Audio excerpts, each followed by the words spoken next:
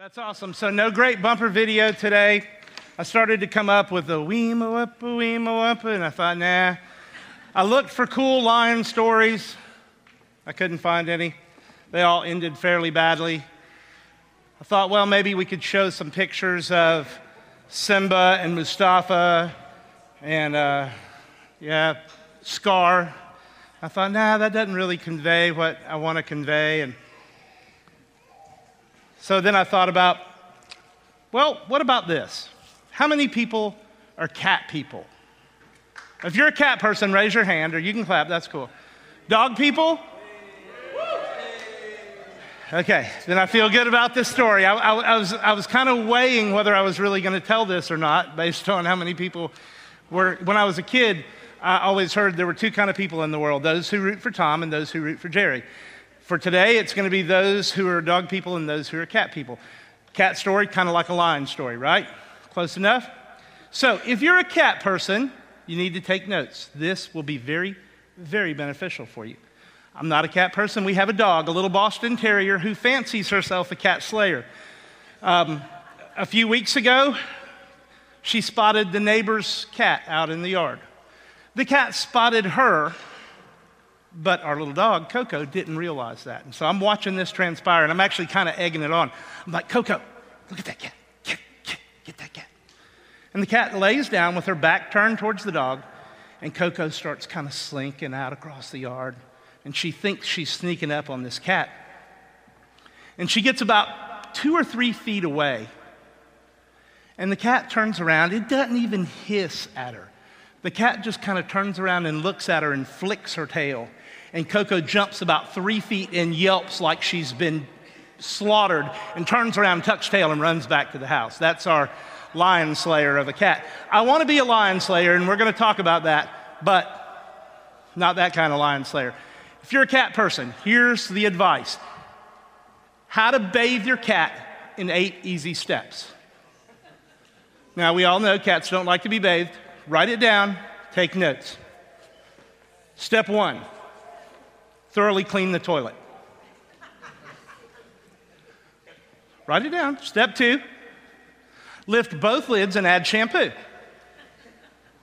Step 3, find and soothe the cat, petting it very softly and gently, talking very sweetly to it as you carry it towards the bathroom. Step 4, this is crucial. In one swift move, it has to be one swift move. You place the cat in the toilet, close both lids, and you jump up on top so the cat can't get out. Now, the cat will self-agitate, producing ample suds. Ignore the ruckus coming from inside. The cat's enjoying this. It's getting clean for the first time, probably in a long time. Step 5 is very important also. After the cat has self-agitated for about 4 or 5 minutes, you have to flush the toilet at least 5 times. This is the power rinse. It will get all the suds off. And again, ignore the ruckus from inside. The cat is enjoying this. Step 6, or step 7. Actually, the flush was step 6. Step 7, you need a partner. Have them open the outside door and hold the door open.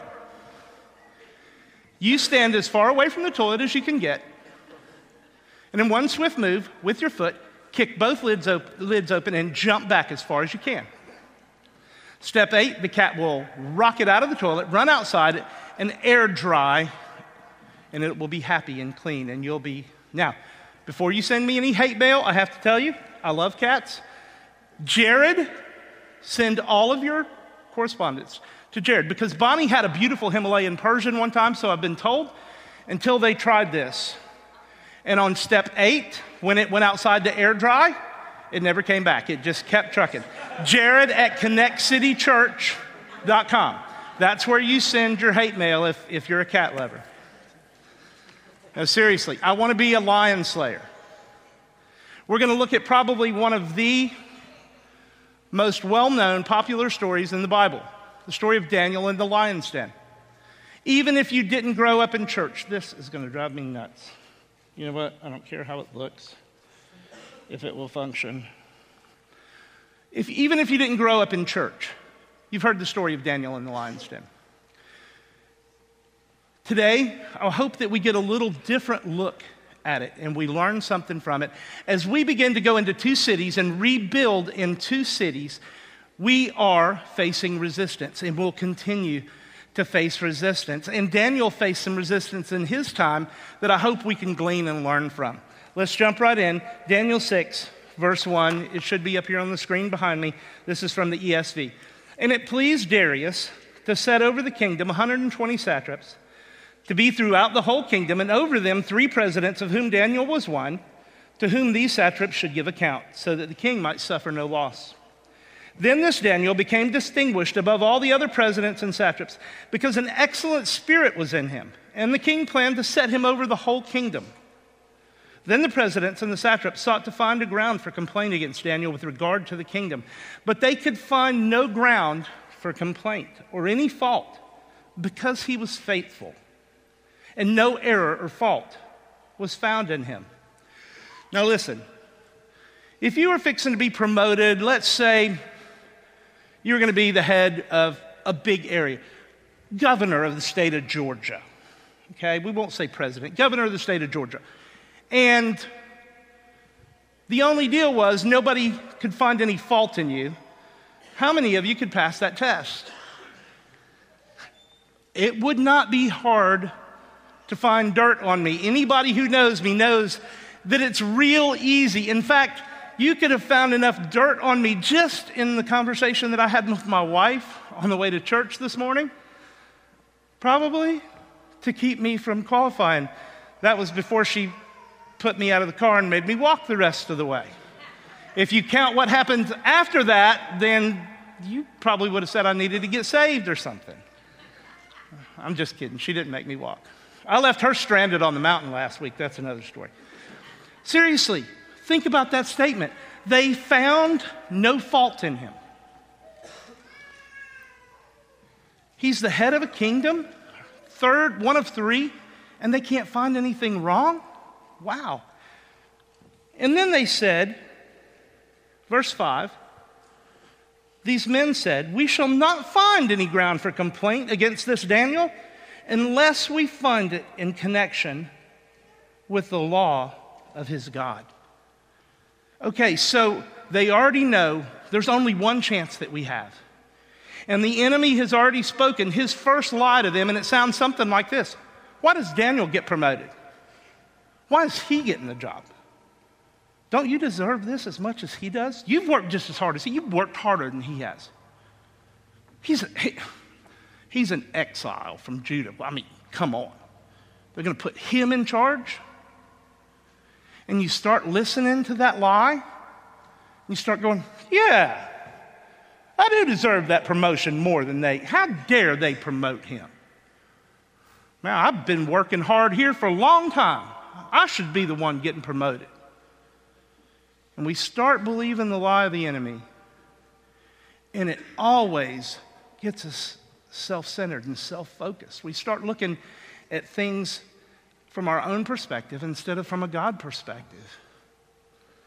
And they already knew. We got one shot. If we can find something wrong with his religion, if we can find just one little thing, we can trap him. He had been in captivity more than 70 years at this stage, and they could find no fault in him. You think about all of our leaders, all our Christian leaders that we've seen fall. Immorality, different things. We hear about them in the news all the time. And yet you look at Billy Graham, who for many, many years has stood as a faithful witness to Christ and a faithful example. And no fault has been found in him. And I can tell you, it's not by accident. We had a good family friend, Pastor Bob DeLon, who worked for the Billy Graham Association for years. My mom was his caregiver for him and his wife before they passed away. And he used to tell us how Dr. Graham, when he would go to a city, he would send teams of men into the hotels to investigate the rooms and the floors where he would be going. Because almost inevitably, they would find prostitutes in one of the rooms and photographers hiding at the end of the floor waiting to snap a picture. Billy Graham was with a prostitute. So he was very diligent. He was wise enough to know, I'm a target. People are trying to set me up. And because he was diligent and wise, he was able to remain above reproach. I think that's one of the same pictures that we see here with Daniel. It wasn't by accident that for 80 years he remained that way. Let's keep reading. Verse 7. And all the presidents of the kingdom and the prefects and the satraps and the counselors and the governors all agreed. I'm sorry, back up, verse 6. Then these presidents and satraps came by agreement to the king, and this is what they said to him. Flattery dripping from their lips. O king, live forever. All of the presidents of the kingdom and the prefects and the satraps and the counselors and the governors are agreed that the king should establish an ordinance and enforce an injunction that whoever makes petition to any god or man for 30 days except to you, O king, shall be cast into the den of lions. Now, O king, establish the injunction and sign the document so that it cannot be changed according to the law of the Medes and the Persians, which cannot be revoked. Here's another lie. I've never caught this until this week when I was looking at this.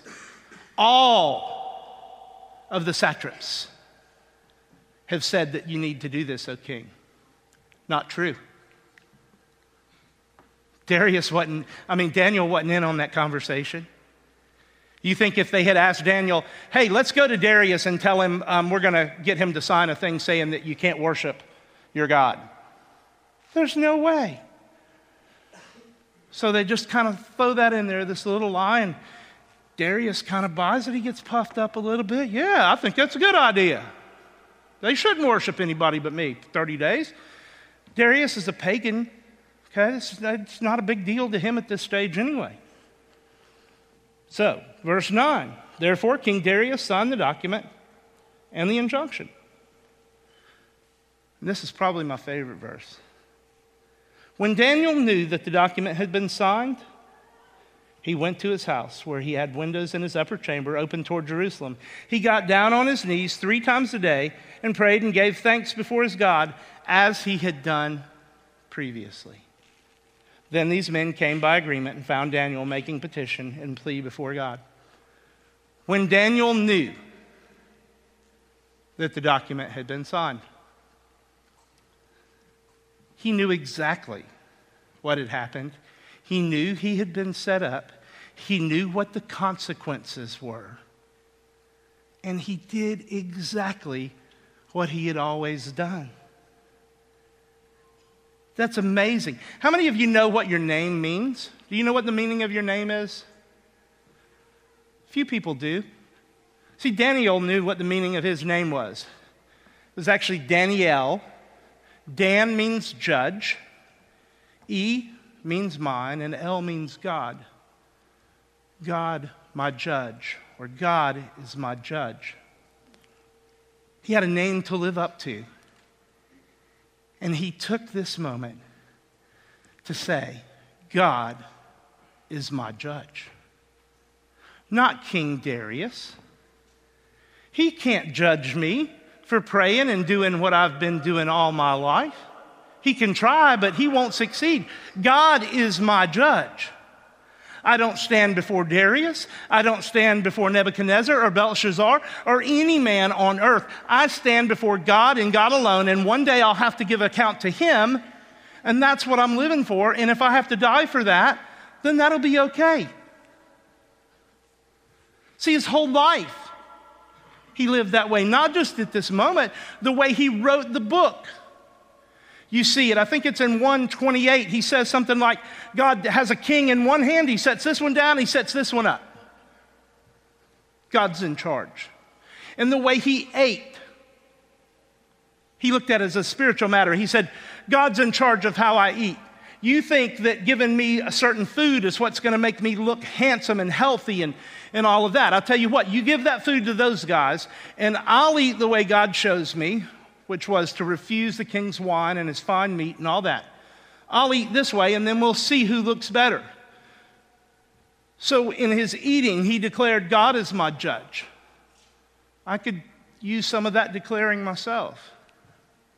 He took that seriously. And the way he interpreted dreams, he said, God gave him. I'll tell you, not only will I tell you what the dream is, then I'll tell you what God says that it means. And especially in the way that he prayed. See, he'd been in captivity more than 70 years. At this stage, Daniel was around 85 years old. He had accomplished a lot. It would have been really, really easy, I think, to just go, 30 days without praying, no biggie. It's just 30 days. Or he could have done the latest charismania chicken walk, and he could have prayer walked around town and, done all the praying in tongues, and nobody would have had to know he was praying. He could have closed the windows to his upper room and prayed, gone into his inner chamber and prayed. He could have prayed to himself. Well, it doesn't matter whether anybody really knows I'm praying. It's between me and God, right? It's a private matter. I'm much more useful to God if I'm alive than if I'm dead. If I let the lions eat me, what can I really accomplish for the kingdom? All of those things he could have used to justify not praying. And it kind of alarms me that all of those seem perfectly logical and acceptable to us, don't they? I can just about guarantee you I would have taken one of those options. Well, I'll still pray, but I don't have to do it this way. And in reality, any other situation, those probably would have been reasonable options for Daniel. But at this stage, at this time, he was called to make a defiant statement where he stands and he says, no, God is my judge. I don't care what it costs me. You won't trick me, and you won't keep me from praying and worshiping, because there was a lot more to this than just going up in his prayer room and facing Jerusalem and saying a few words. It was him worshiping.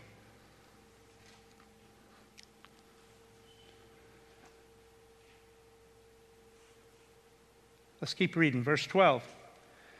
Then they came near and said before the king concerning the injunction, O king, did you not sign an injunction that anyone who makes petition to any god or man within 30 days, except to you, O king, shall be cast into the den of lions?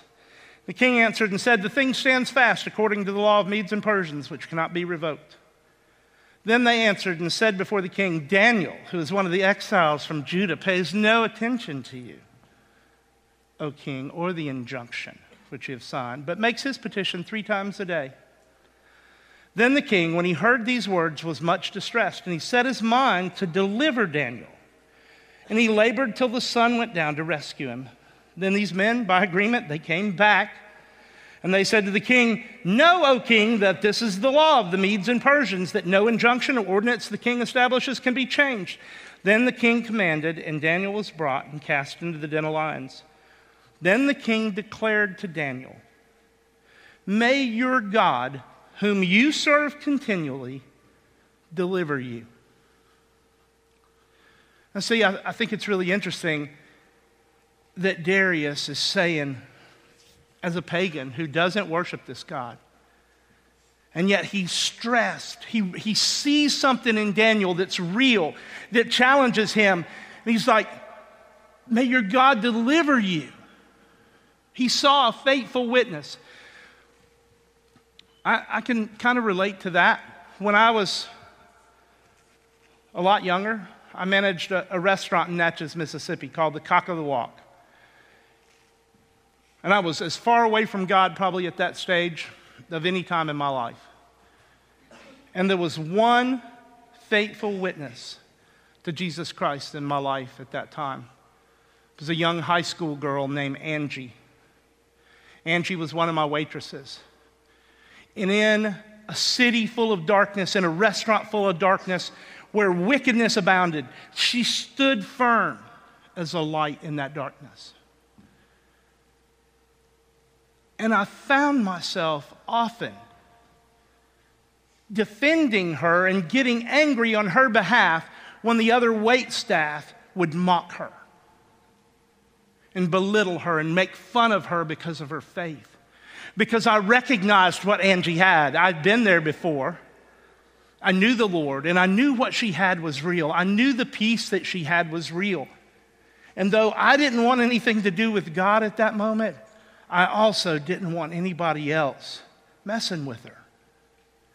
And that sounds really strange, but I drew great comfort in knowing, there's one person. And she would come to me and tell me, I'm praying for you. She came to me one time and said, our church needs somebody to run sound for an event. Would you consider doing that? Would you pray about it? I said, Angie, I'm not really on praying grounds these days. She's like, no, I believe in you. God's not through with you. And when everybody else had given up, this one little girl stood faithful to Christ. And I see that in Darius. He's like, I'm not sure what this is, but there's something real there. God, deliver Daniel. Daniel, may your God that you serve deliver you. We'll keep reading.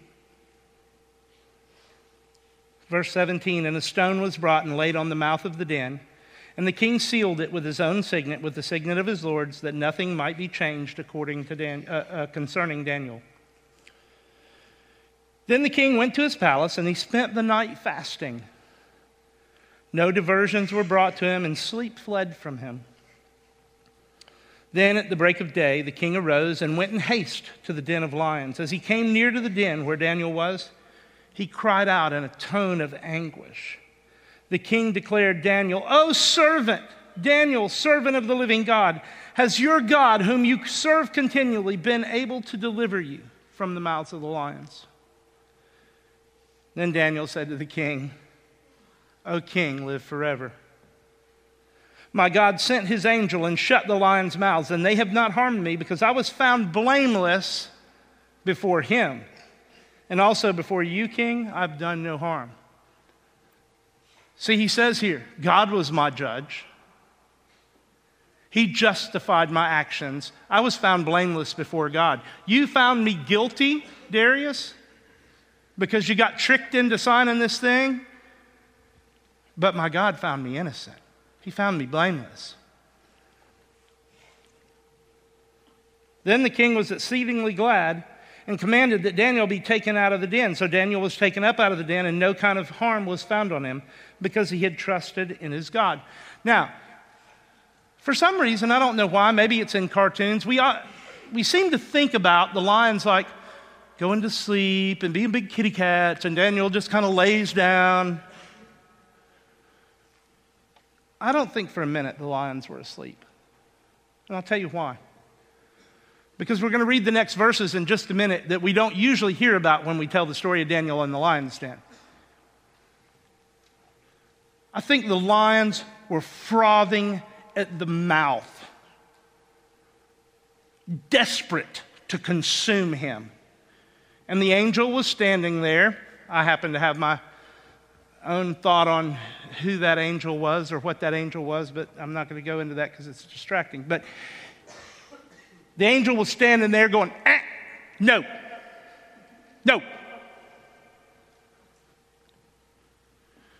If they were asleep and tranquilized like we seem to think, then the next verses don't really make sense.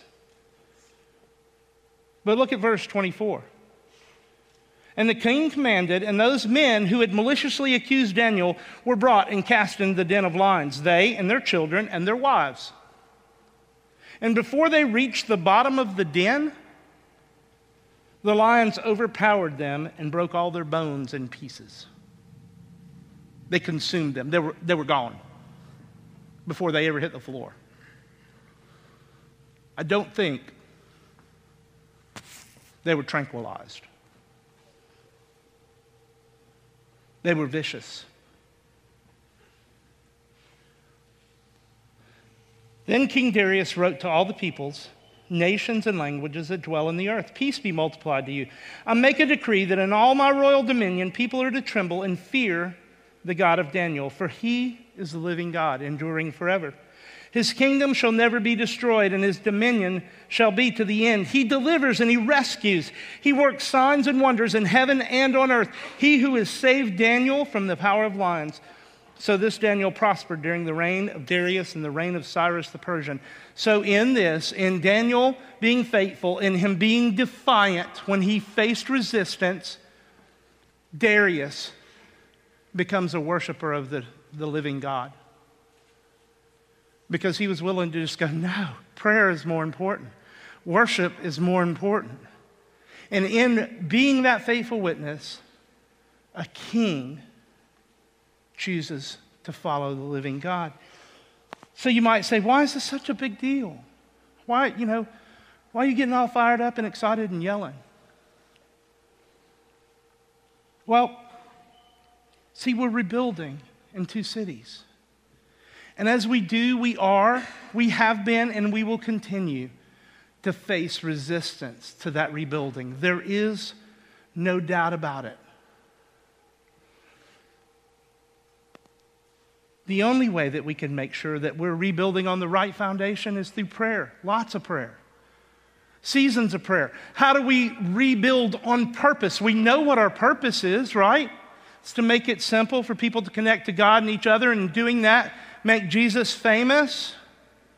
Well, how do we know if we're doing that? We pray. We ask God to know his heart. How do we know that we can rebuild with power? It comes through time with God. See, we have an enemy. We're going to talk for just a minute about the thing that nobody wants to talk about. Spiritual warfare. We have an enemy. You can hear the crickets. For some reason, it's like we get afraid when anybody even mentions spiritual warfare.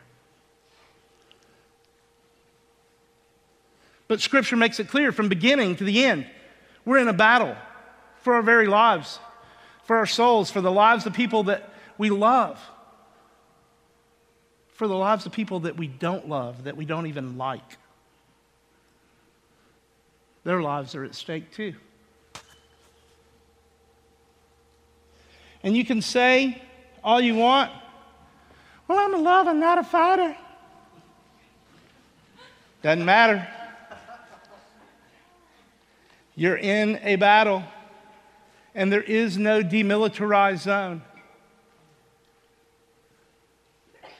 You can say, well, I don't even know if I believe the devil's real. Then you've already lost a good part of the battle. Because that is exactly what he wants you to think.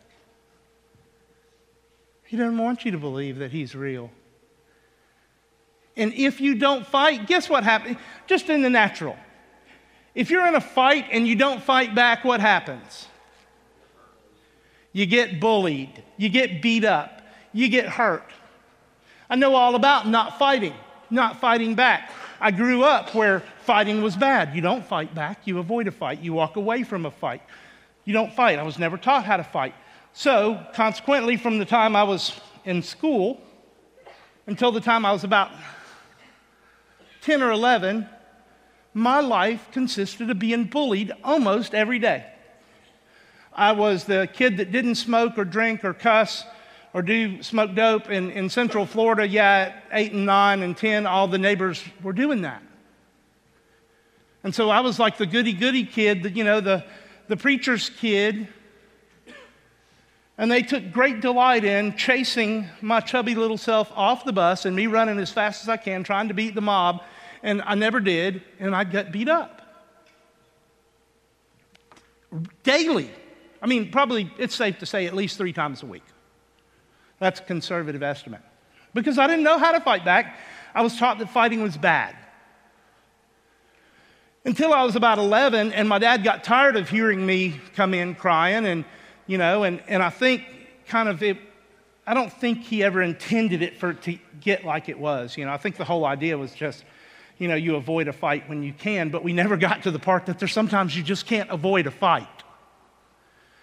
And so when I was about 10 or 11, he's like, go out there and defend yourself. I'm like, how do I do that?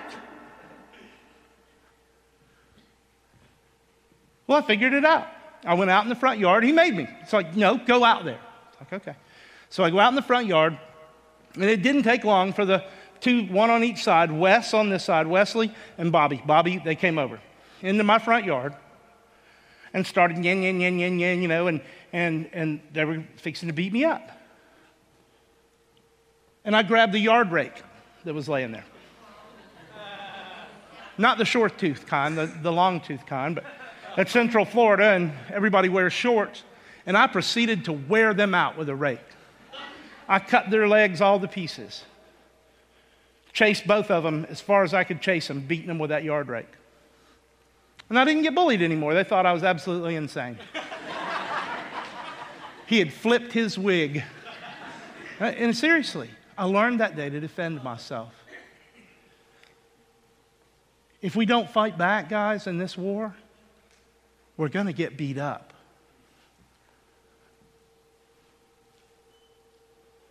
I'll leave him alone, he'll leave me alone, not on your life.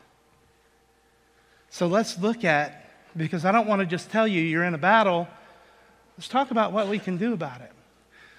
1 Peter 5, verse 8 and 9, gives us the warning, and it'll be up on the screen. It's a scripture we all know. Be alert and sober-minded, or of sober mind. Your enemy, the devil, prowls around like a roaring lion, looking for somebody to devour. Resist him, standing firm in the faith, because you know that the family of believers throughout the world is undergoing the same kinds of sufferings. So it's not just us. If you're a believer, you're joining in the same thing that's going on to believers everywhere. Let me tell you a little bit about lions, in the natural, because there's something that coordinates with the spiritual here. In the natural, male adult lion, 4 foot tall, about that tall, 8 foot long, can run 30 miles an hour in burst. Kill a zebra with one swipe of its paw. There's a reason it's called the king of the jungle. These things are flipping bad, okay? I was reading it, I was like, whoa, I know a lion's pretty incredible, but 8 foot long? It's huge. But none of that impressed me as much as this. Its roar can be heard 5 miles away. 5 miles away. I don't think Summer to Ingalls is about 5 miles from here. 5 miles. It can stun and paralyze its victims with its roar long enough to kill them. And 1 Peter 5 says that our enemy stalks around like a roaring lion. One of his main tools, if not the main tool, is he roars. And he roars constantly all the time in our head. These conversations that we have, these conversations that you have in your head where you go, well, I can't believe she said that to me. And if I get a chance, next time she says that, here's what I should have said. I should have said this, and then she'd have said that, and I would have said this, and then I'd have clawed her eyes out. And you rehearse these conversations in your head. That's not a conversation you're having with yourself. Or sometimes his roar sounds like, you are so stupid. I can't believe you think that God loves you. You're worthless. You keep doing the same stupid thing over and over. You're nothing but a fill in the blank. That's all you've ever been, and that's all you'll ever be. Sometimes it's the voice of our father or our mother or the bully on the playground. our wife or our ex-wife or our husband or whoever has had significant value in your life, who has spoken things that are less than true. And we hear them over and over in our head. They're so stupid. Guys, that's not our thoughts. Those are lies. And where do lies come from? Scripture says that the devil is the father of all lies. But sometimes they're a whole lot easier to believe because they're a whole lot louder than the truth. And a lot of times they're kind of mixed with half-truths, which makes it even more difficult to fight against. So what do? How do you fight that roar? There was this church that apparently was doing great things for God, so much so that it got the devil himself's attention. Now, the devil is not omnipresent. He can't be more than one place at one time. But he decides he better go stop this church.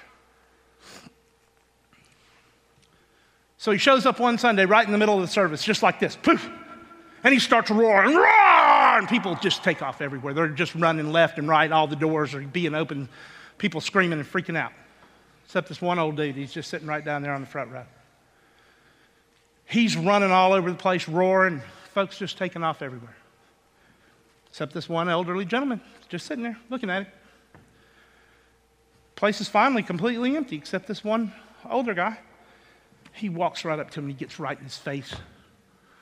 And he said, "Don't you know who I am? Aren't you afraid of me?"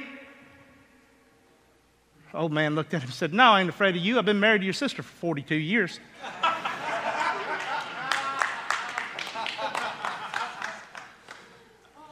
There's a lot more bark than there is bite. The roar terrifies us sometimes. Fear will consume us. It will. So how do we stay alert and sober-minded? What do we do? Well, to be sober-minded means this. It just means to have a clear head. See, if we remain alert, we remove anything from our minds that hampers good judgment. If our mind is cluttered, for example, with lustful thoughts, then it's going to be very difficult for us to be prepared to flee from Potiphar's wife, like Joseph did. If our minds are cluttered with greed and materialism, it's going to be hard for us to give our first fruits to God, isn't it? We just have to keep a clear mind. And so when those things come to mind, when those lies, when we hear the roar of the enemy, we just go, no, wait a minute, that's not true. That's not who the Bible says I am. The Bible says I'm fearfully and wonderfully made. It doesn't say that I'm ugly. It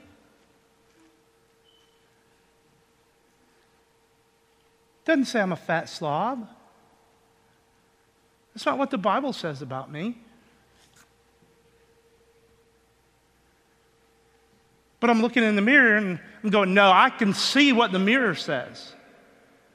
No, that's not what God says. Who are we going to believe? That's where the battle is. See, most of us, the biggest spiritual warfare we'll ever fight goes on right between our ears. We don't even have to worry about there are other realms of spiritual warfare. But until we can win this, we don't even have to worry about the other. We've got to win the battle in our head to believe the truth and to stand on the truth. And it brings us back to, how do you do that? You pray and you worship in spite of your circumstances. Let's look back up. See, before Peter says, your enemy, that the devil is like a roaring lion, he says something interesting. Look back up at verse 6. Humble yourselves, therefore, under God's mighty hand, that he may lift you up in due time. Cast all your anxiety on him, because he cares for you. See, we have a lot of anxiety about moving into two cities. A lot. We got timelines, deadlines. There's a lot of anxiety about, what if we don't get it right? What if? And the way that we win that battle is to cast our anxieties. The way that you humble yourself is by casting all your anxieties on the Lord. See, that takes humility. For me to say, you know what? You've got a better plan than I've got. I'm going to take all my anxieties and I'm going to throw them on you. That takes humility.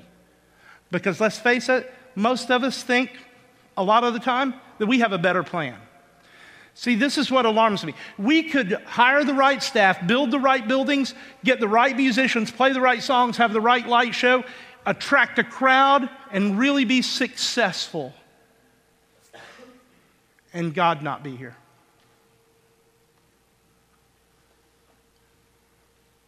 How long would it even take us to know? The only way that we're in danger of that is if we don't pray. That's the only way that that's possible. And I want to clarify, because in our society, we tend to think about people that pray a lot as going, well, they're too heavenly minded for earthly good. They want to spend all their time praying.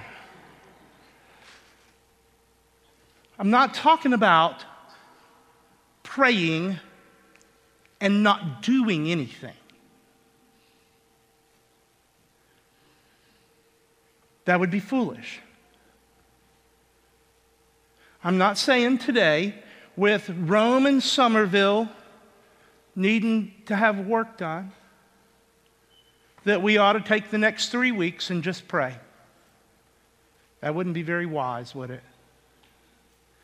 What I am saying is, what we have to do is pray as we do it. What I am saying is we have to throw ourselves at God and say, God, you know what? You love Somerville and Rome a lot more than I do. You have a much greater desire for your kingdom to come in Somerville and Rome than I do. In fact, any love that I have for the people of these areas is only because you've given it to me. Otherwise, I would be completely self-absorbed. I wouldn't care about the people in Rome or Somerville at all. It's only because he gives us love for our communities that we can care. So that's what I want us to lean into, to say, God, you love them a lot more, and you've got a much bigger plan than I've got. If we stick to our plan, we're going to limit God. It's a real little plan. I believe that. Compared to what God wants to do in our communities, in our region, it would be easy for us to just go, well, we got Rome and Somerville, and they're successful. Man, God's moving. I think God has a much bigger plan than that. Do I know what it is? Nope. Can we know what it is? Yep. How? Pray. As we go, as we do. When Paul says pray without ceasing, he's not talking about locking yourself away as a monk and just praying. It's about that place of being in worship and prayer all the time in your heart. Being aware of God, God conscious. God, you're here with me while I'm swinging this hammer. You're here with me. God, will you let everybody that walks in this building that's nasty right now, will you let them experience your glory as it becomes a place of refuge? Would you let the homeless people that come here, God, would you let them experience the real food, the bread of life, as we feed them? See, Daniel, well, I'll get that in a minute. Here's what I want you to do right now. Everybody take your phone out. This is one of the only times that maybe you'll get the chance to you don't have to secretly text in church. I mean, we all know that people text in church, okay? But you don't have to do it secretly. If you're willing, here's what I want you to do. I want you to send me a text. My number's going to come up here. I want you to text the word pray to that number right there. And here's what's going to happen. It's 21 days from now till March the 1st. Every day for the next 21 days, I'm going to send you a text. It's going to be real simple. It's going to have a verse, and it won't be a reference. I'll actually have the verse, and it'll have a prayer point. It might say, Drew and his family, campus pastor at Rome. Or it might say Jared, campus pastor at Somerville and his family. It might say funding, it might say our elders. I don't know what it'll say. But for the next 21 days, that'll give us all the opportunity to read one verse that's focused on prayer together and to say a quick prayer together that we know that we're all praying the same thing. There's something unifying about the fact of just knowing, you know what, man, our whole church, sometime during the day, they all said a prayer for the same thing. And they read one verse that's the same thing. And we're if for just that 2 minutes, we're on the same page. There's something really unique about that. And I really think that we'll begin to see some changes happen just in our midst as we do that. I'll also put it up on Facebook, or somebody will put it up on Facebook, so it'll be on there as well. I'm going to finish up now. The band's going to come back up. But when I was talking about, it not being a thing for monks, prayer, locking yourself away, I want you to think about this. See, Daniel, he was the head of a big area. He had much more secular responsibility in his job than anybody in this room. He was full-time and then some. I mean, think about it. He's like the governor or the Secretary of State. This dude was very entrenched in a secular job of helping run a huge kingdom. And yet, prayer was foundational for him. See, I don't think Daniel wanted to die any more than you or I do. Did he understand that what he was doing was the death sentence? Yes, he did.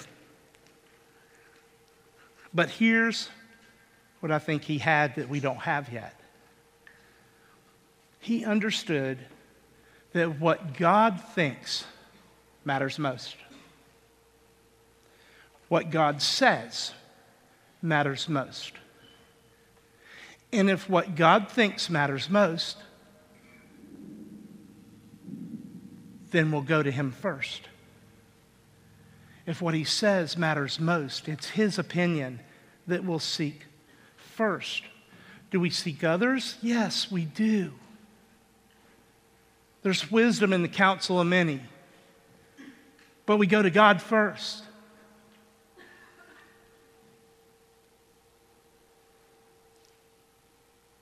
In our busyness, we can forget God matters most.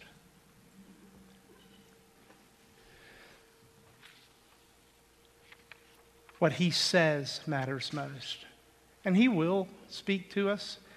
He is so more concerned about Rome and Somerville. He will give us clear direction, guys. He really will. He is, I believe with all my heart, he is leading our leaders and leading them clearly. He's going to continue to lead the transition team that will help make decisions. But the more we pray, the more clear we will know our purpose and our power, His power.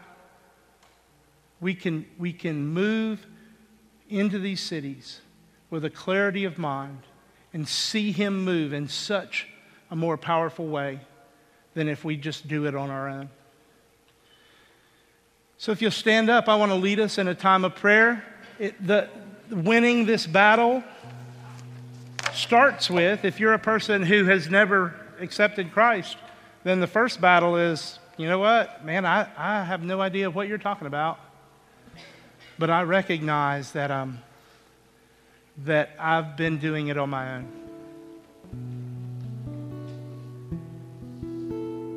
For the rest of us, it's a return. It's an act of, in the midst of all the chaos. Nobody here has a simple life. And I don't know you all, but I just know life. I know life well enough to know there's not a single person in here that doesn't have some kind of issue going on, because it's life. But in the midst of that, being able to worship, and that's one of the Hebrew words where it's talking about what Daniel was doing. That's what it's talking about, is worship. It's not just that he was praying. He was worshiping his God. In the midst of your chaos, being able to turn to God and go, you know what? My blip in eternity is really short, and you are worthy regardless of my circumstances. I'm going to worship you. I'm going to seek your face and not just your hand, and I'm going to worship you.